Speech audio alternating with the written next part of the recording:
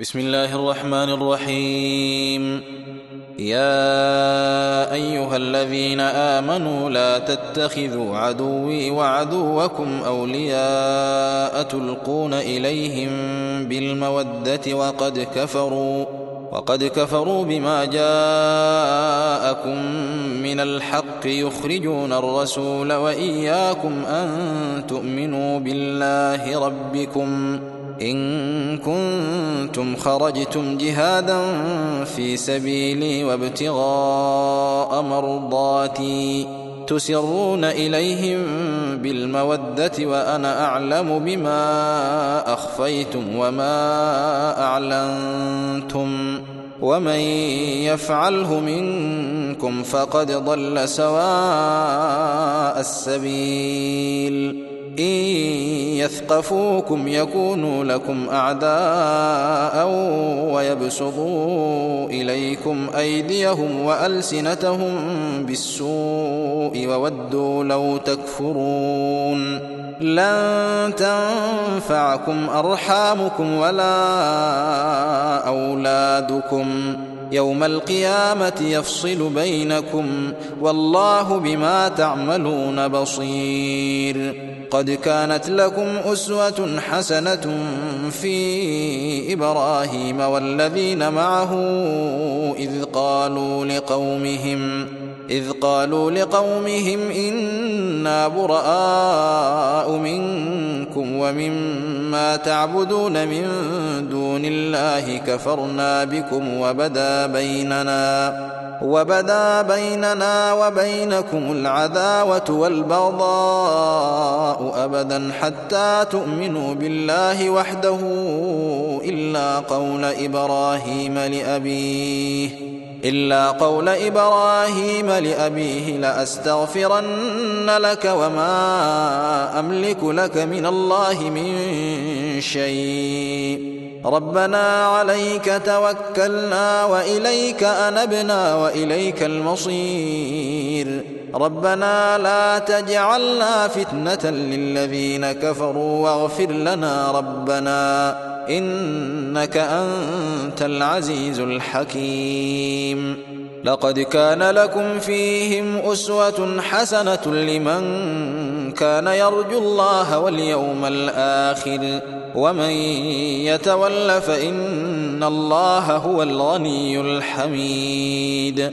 عسى الله أن يجعل بينكم وبين الذين عاديتم منهم مودة والله قدير والله غفور رحيم. لا ينهاكم الله عن الذين لم يقاتلوكم في الدين ولم يخرجوكم من دياركم أن تبروهم وتقسطوا إليهم إن الله يحب المقسطين.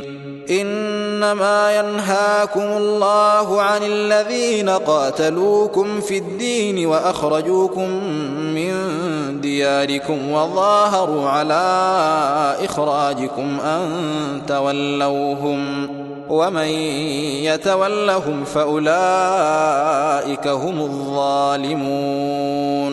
يا أيها الذين آمنوا إذا جاءكم المؤمنات مهاجرات فامتحنوهن الله أعلم بإيمانهن فإن علمتموهن مؤمنات فلا ترجعوهن إلى الكفار لا هن حل لهم ولا هم يحلون لهن وآتوهم ما أنفقوا ولا جناح عليكم أن تنكحوهن إذا آتيتموهن أجورهن ولا تمسكوا بعصم الكوافر واسألوا ما أنفقتم وليسألوا ما أنفقوا ذلكم حكم الله يحكم بينكم والله عليم حكيم.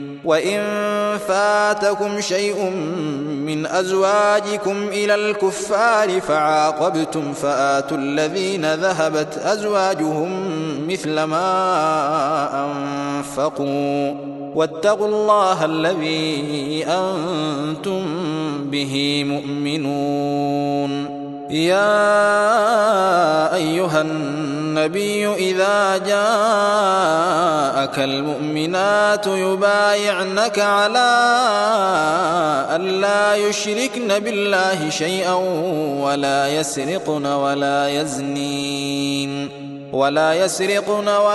يزنين ولا يقتلن أولادهن ولا يأتين ببهتان يفترينه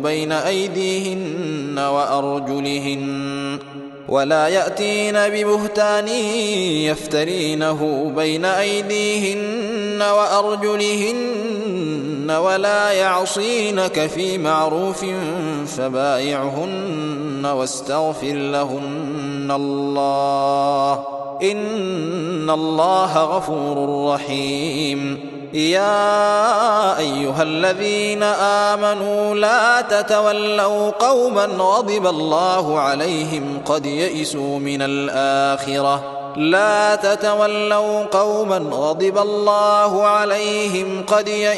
من الآخرة كما يئس الكفار من أصحاب القبور.